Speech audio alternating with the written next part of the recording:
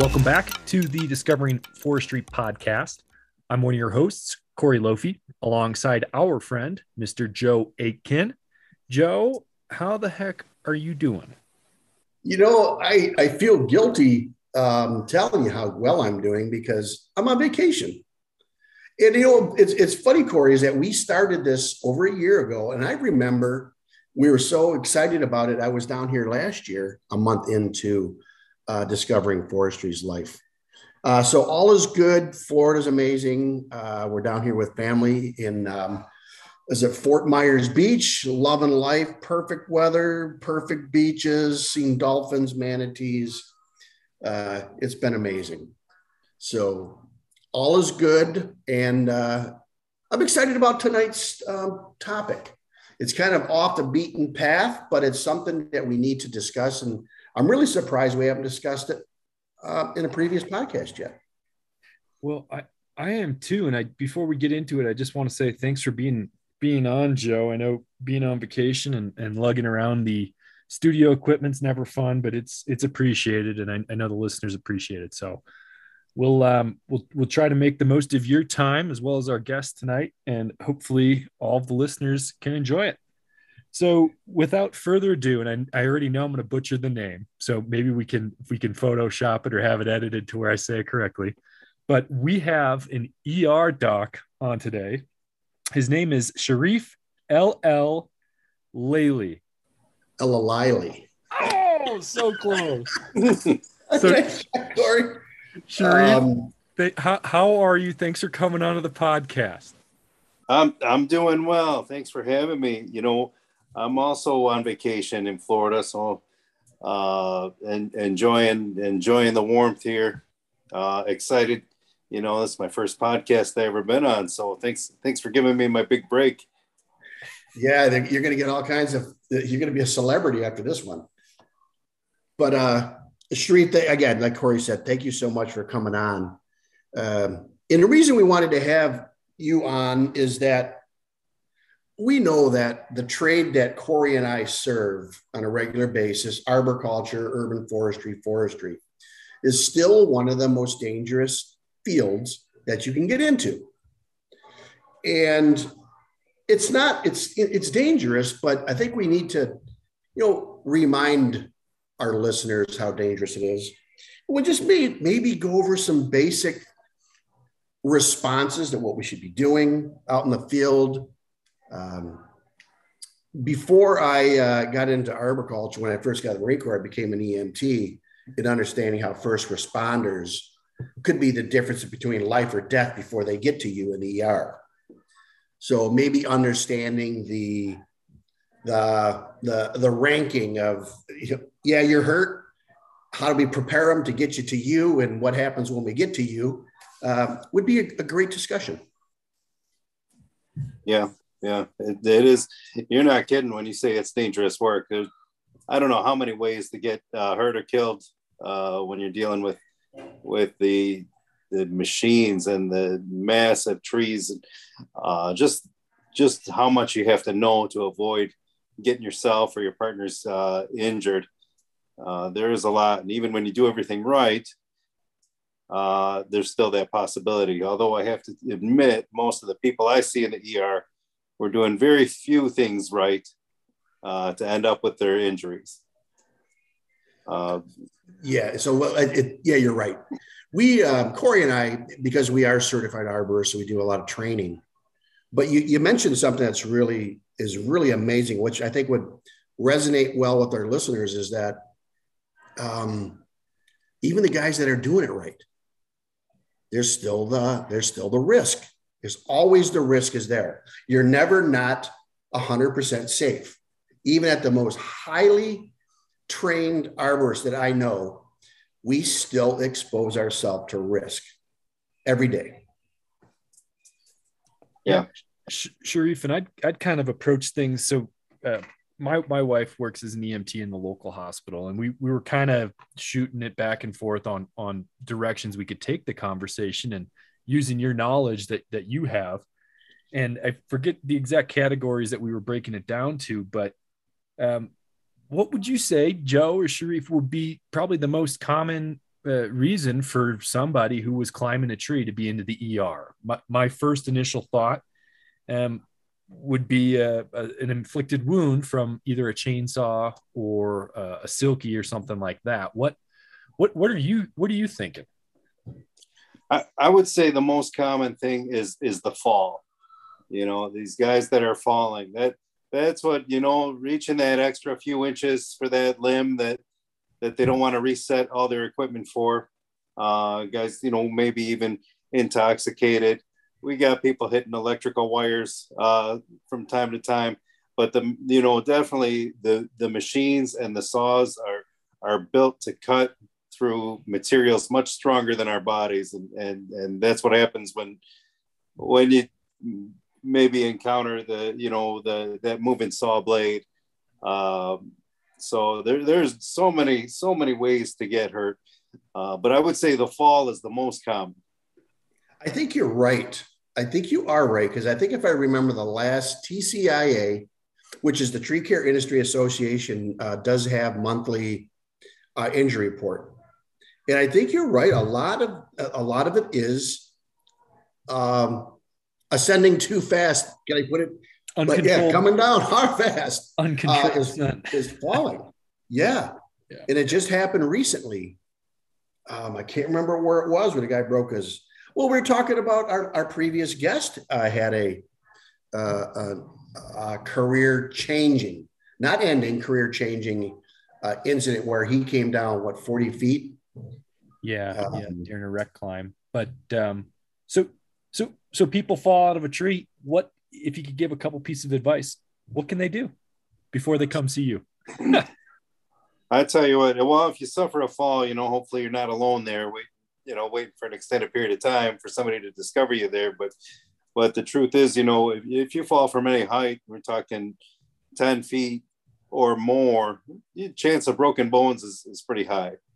If you land on your feet, that's probably the best thing, to sacrifice the lower body in order to save the spine and the brain. But sometimes people come down head first, sometimes they stick their arms out, and end up with extremity fractures and lacerations and stuff. And if they're unlucky, they'll fall on a saw, and so these things can happen. But really, it's first aid for major types of injuries like that. Stop the bleeding, you try to stabilize the patient by stopping the bleeding, covering up any open wounds, or if there's bones exposed or something like that. And I will tell you, I forgot step one. Step one in any kind of situation, and that includes us even when you get to the ER, is to make the scene safe. And so if you're going into a dangerous situation to help somebody, let's say there's a limb, they're pinned down with a limb, or there is running equipment, or there's some fuel that is spilled or something like that, you got to make that area safe for yourself. So it's always making the scene safe and making sure you're assessing the other things around. Because if you get yourself hurt helping somebody else, what's the point? So, once it's safe, then you work onto those things like stopping the bleeding. I wouldn't try to set any bones or anything like that, but making sure that somebody's breathing and the airway's okay. And then transportation is a big thing, and trying to keep somebody immobilized after a big injury like that, immobilizing the spine, the neck and the back. And when you're not with a medic nearby who's got a backboard and a neck brace, you have to kind of make do with what you have. And like I said, if you're in a dangerous situation, you just have to get out of there as fast as you can. You do the best you can. But the more you can stabilize somebody's body and package them up nice for the extraction and ultimately sent off to the medical facility, the better. Yeah, I think I think you're all amazing, great points. But I think we go back one more step, is that if you understand, like you said, even a 10-foot fall could be pretty serious. You could start breaking bones. Is the call, the time to make the call to EMS. And I think that's where I think we could do a better job, is making the call to the first responders and being able to let that first responder know what type of injury you have before you enter in. And there's two injuries, yourself and your partner, but being able to describe what happened to the first responders so they can come there with the right equipment is key also. So making the call, if the guy, what if, like I said, for instance, what if he didn't come all the way down? What if he fell 40 foot and he's still hanging up in the tree? So aerial rescue, who's got the training? Now you're in an AR situation. So yeah, it's amazing that, as we discussed this, and I got things coming to the forefront, and climbing comps and a lot of really good companies practice aerial rescue and getting the guy to the ground, because an EMT, you call it just an EMT, they're not going to know what to do. They can't get up there and get them. And most fire departments can't. So understanding the hazard, what happened to that individual, and relaying that to your 911 call is huge also, because it's all about time after that. Yeah, I agree. That's a great point, and I did leave that part out of it, saying, of course you call for help, and you're right. You might end up with a real sticky situation that needs a real specialist to get that person, down and safe. And the other thing is, when you're dealing with this type of crowd, if you get a lot, I look at you guys like a bunch of tough lumberjack types, and take a fall, get up, and oh, I'm fine. And you'd be like, hey, what's that squirting out of your neck? There's a bunch of blood. Oh no, I'll take that up and it will be okay. Be a Band-Aid.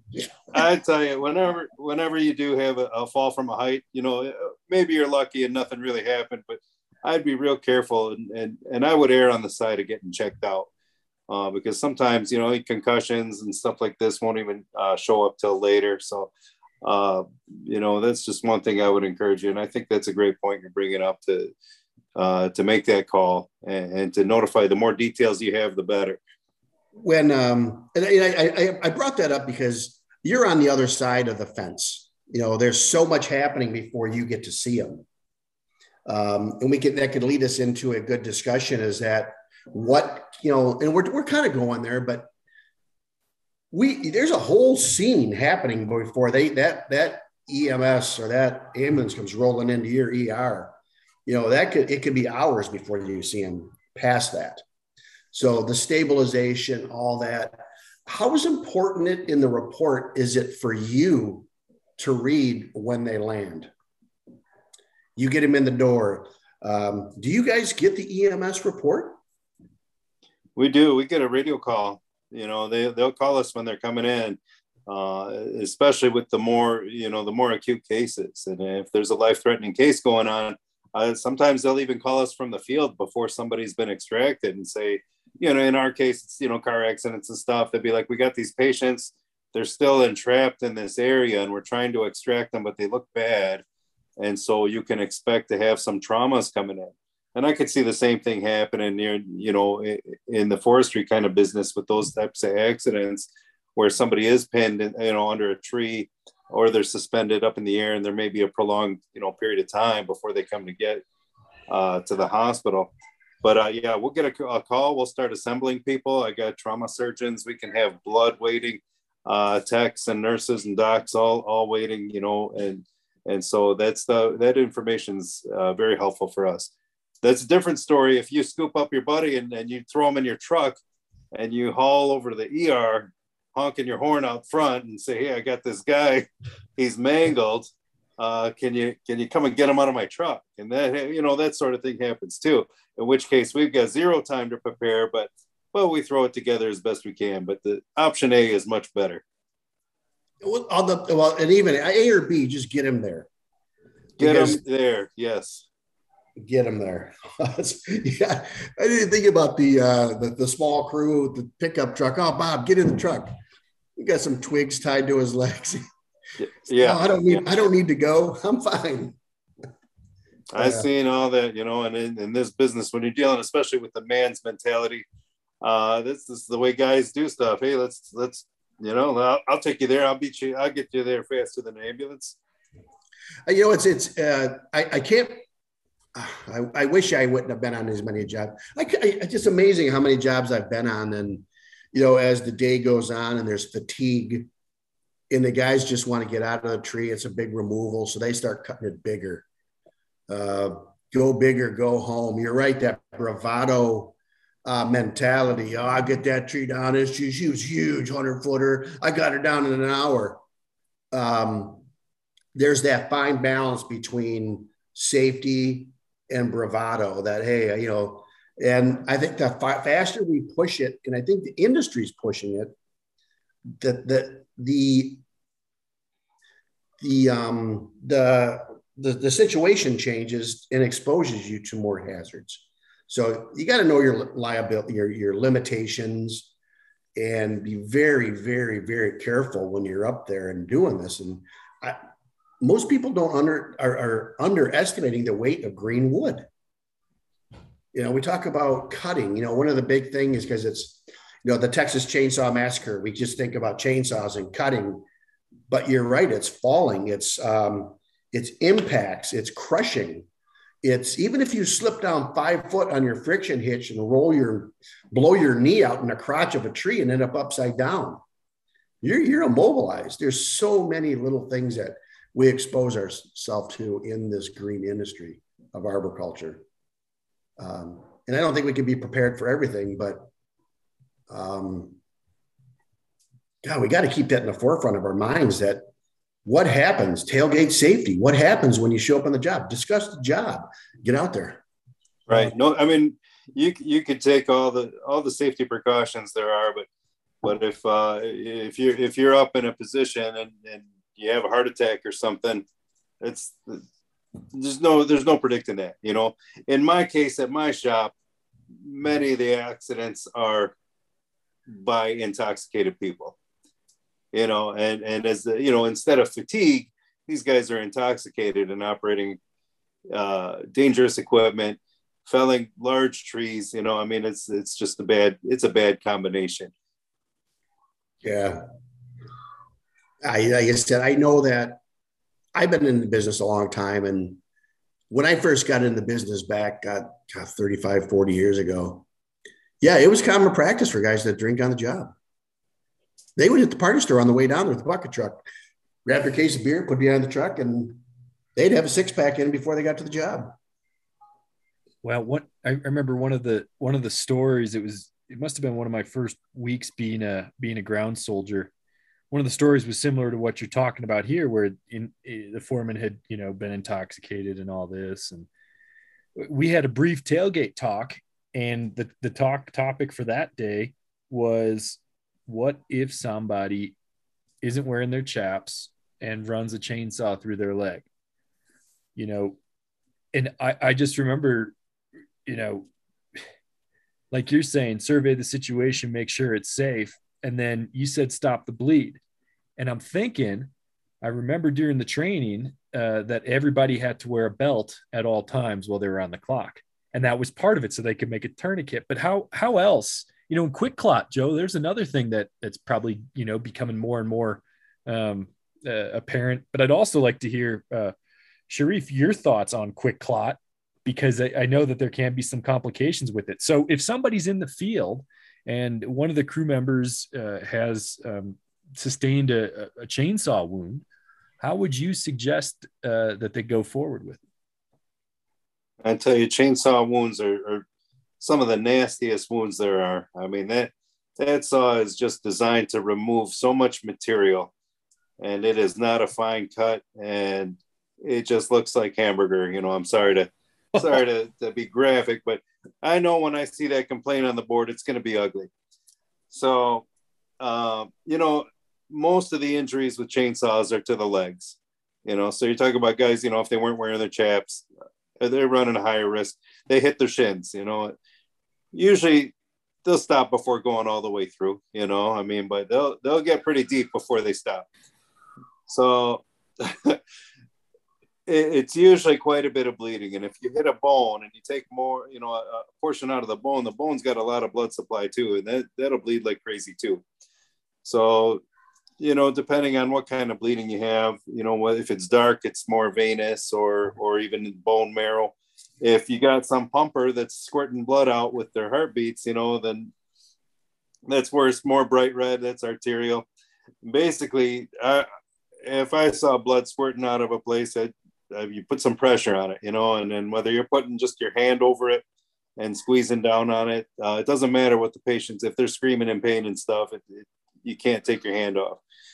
When that fails, if it fails and this person's still, basically losing all their blood and going to be dead in a few minutes if you don't stop this thing, I think you grab the belt or tourniquet and you tie off, above the injury as hard as you can tie that thing.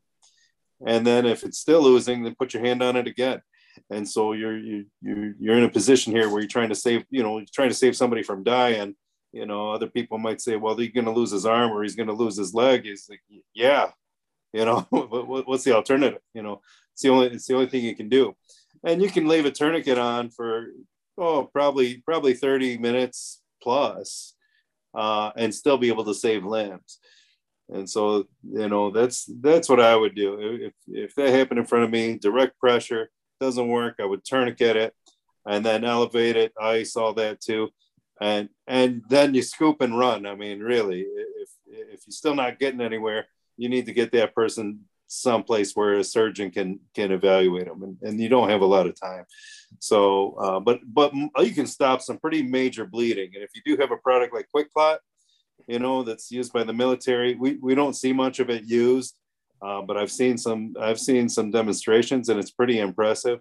I'm sure you can have complications, such as too much clotting and maybe result in some other events. But anything you can do when you're looking at serious bleeding, that person's potential to die, and right in front of your eyes, and you don't want that. Yeah, it was interesting. I was on a job site where a guy ran a chainsaw. Like we go back to what we were talking about, situational. Very good climber, reached back with his trim saw to get that last little stub.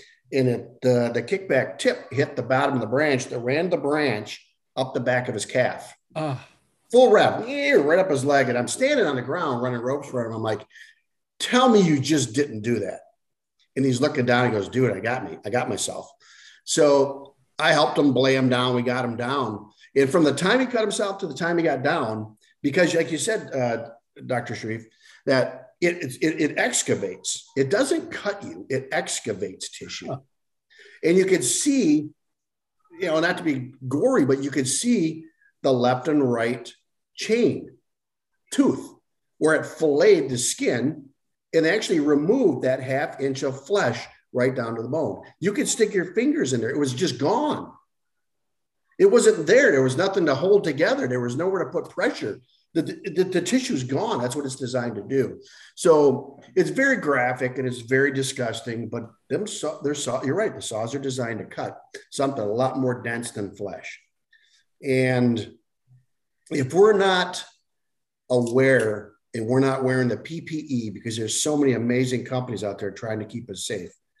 If you're on the ground running a big saw, and I know it's not required by OSHA yet in the US, but in Europe, you have to wear chainsaw pants in the tree if you're running a powers tool because of years experience. But yeah, we're exposed to a lot more than generally every day, and just understanding that this does happen and have some type of plan in place every day that you go out there is paramount, including closest hospital, little stuff like that. What address are you working at? Nothing more frustrating than calling 911 and saying, oh my God, a guy hurt. He's hanging upside down in a tree and there's blood all over. Well, where are you at? Oh shit, I don't know. Every second counts. So having a good plan is huge. Yeah, those tailgate talks when folks are getting together before anyone even goes up a tree is probably, an ounce of prevention, right, can save you a pound in the end. And I think it's becoming more commonplace that people are having those talks, and thank goodness for it. I'm sure it saved a number of lives. As we continue the conversation, I see the clock ticking down here. Is there anything, Doctor, that you've seen in the tree industry or folks coming in from a tree or construction industry that stuck out in your mind, either as an anomaly or something really neat, or What's a case that you can talk about without violating any HIPAA laws? Yeah, right. Well, I'll tell you, Joe's story about the guy who saw the back of his leg is pretty good. I don't know if I could top that. My best stories are table saw accidents, because those guys they'll run all their fingers through that before they stop, but I see a lot of chainsaw or table saw accidents. Those guys always come in with a bag of fingers. So that's important. We were discussing that around the dinner table tonight. That's what we do in our house. How should people transport fingers? Because I learned this tonight while trying to eat some beef stroganoff. Should they transport limbs, appendages, if they do separate from their body, say a bag of fingers? I tell you, well, it depends on what you have access to, but basically you want to put it in a plastic bag. If you have some moist gauze or something to wrap it in, that's fine, but put it in a plastic bag, put it on ice, and bring it in with you. The truth is, in my 10 years, I've never seen them reattach anything. They'll be happy that you brought it in. They'll tell you, oh, it's too small or it's too damaged. And you just see the hopes just fall out of these guys' faces, thinking that they could have put them in, that they could put this finger back on. I do have one good story, and it's not a piece of equipment that you use too much in forestry, but it's a couple of landscapers were working on a yard and they forgot their hedge trimmers. They thought, why don't we just use our push mower to trim the hedges? You grab one side and I'll grab the other. Oh no. So they got this push mower going with the blade running, and they grab under the deck on both sides to lift it. And there is no clearance between the blade and the housing. And these guys each lost 8 fingers. Oh. And so they came in, they put all these fingers in one bag and brought them into the ER. And the doctors are looking at whose finger is this and which finger is it? And they spent forever trying to figure out which fingers were which. Just a simple little miscalculation. It seemed like a good idea at the time, but ended up with pretty bad results. Oh yeah, that's a good one. That's definitely a good one. So like Corey says, as we wrap up with that great example of think before you do it. You know what? And you're right. I've seen that on social media where guys trim hedges with lawnmowers. But, one thing, and I know it's, Doc, it's not your specialty, but in today's day and age, Corey, you and I have discussed that in previous podcasts, is that I think we need to do a better job on discussing mental health, not just safety on the job site, but overall safety and mental health. And then maybe sometime in the future, we can get you back on, Doc, and talk about mental health and taking care of you. If you take care of you, you can take care of your fellow employees, and just being alert. I'll sign off with saying, stay away from the cough syrup and the beer and all that stuff before the job. Be a professional. Look out for your teammates. Everybody's under your wing. We're all leaders in this, and make sure everybody comes home safe. Yeah, I agree with that. You got friends and family to lean on. Everybody's under stress. Be on the lookout, be on the lookout. Don't be afraid to say something and ask somebody if they're doing okay. Because it's really a taboo topic, in the past. And I think it's very important, just not for your just overall well-being, but also for safety and stuff too. Awesome. Well, thank you so much. I hope both you gentlemen get to enjoy the rest of your vacation. I hope all of our listeners enjoyed the topic tonight. Hopefully you didn't keg too hard, or that you're able to keep your supper down, but I'm sure we'll be talking to you next time. Thank you so much. All right. Thank you. Hey, great topic today. Yes, lots of good information. Yeah, probably one of our best yet. If you enjoyed the podcast or have topics you would like to discuss, please send them to discoveringforestry@gmail.com. And please hit the subscribe button and tell a friend. Thanks, guys, for tuning in. Until next time, I'm Joe. And I'm Corey. Signing out.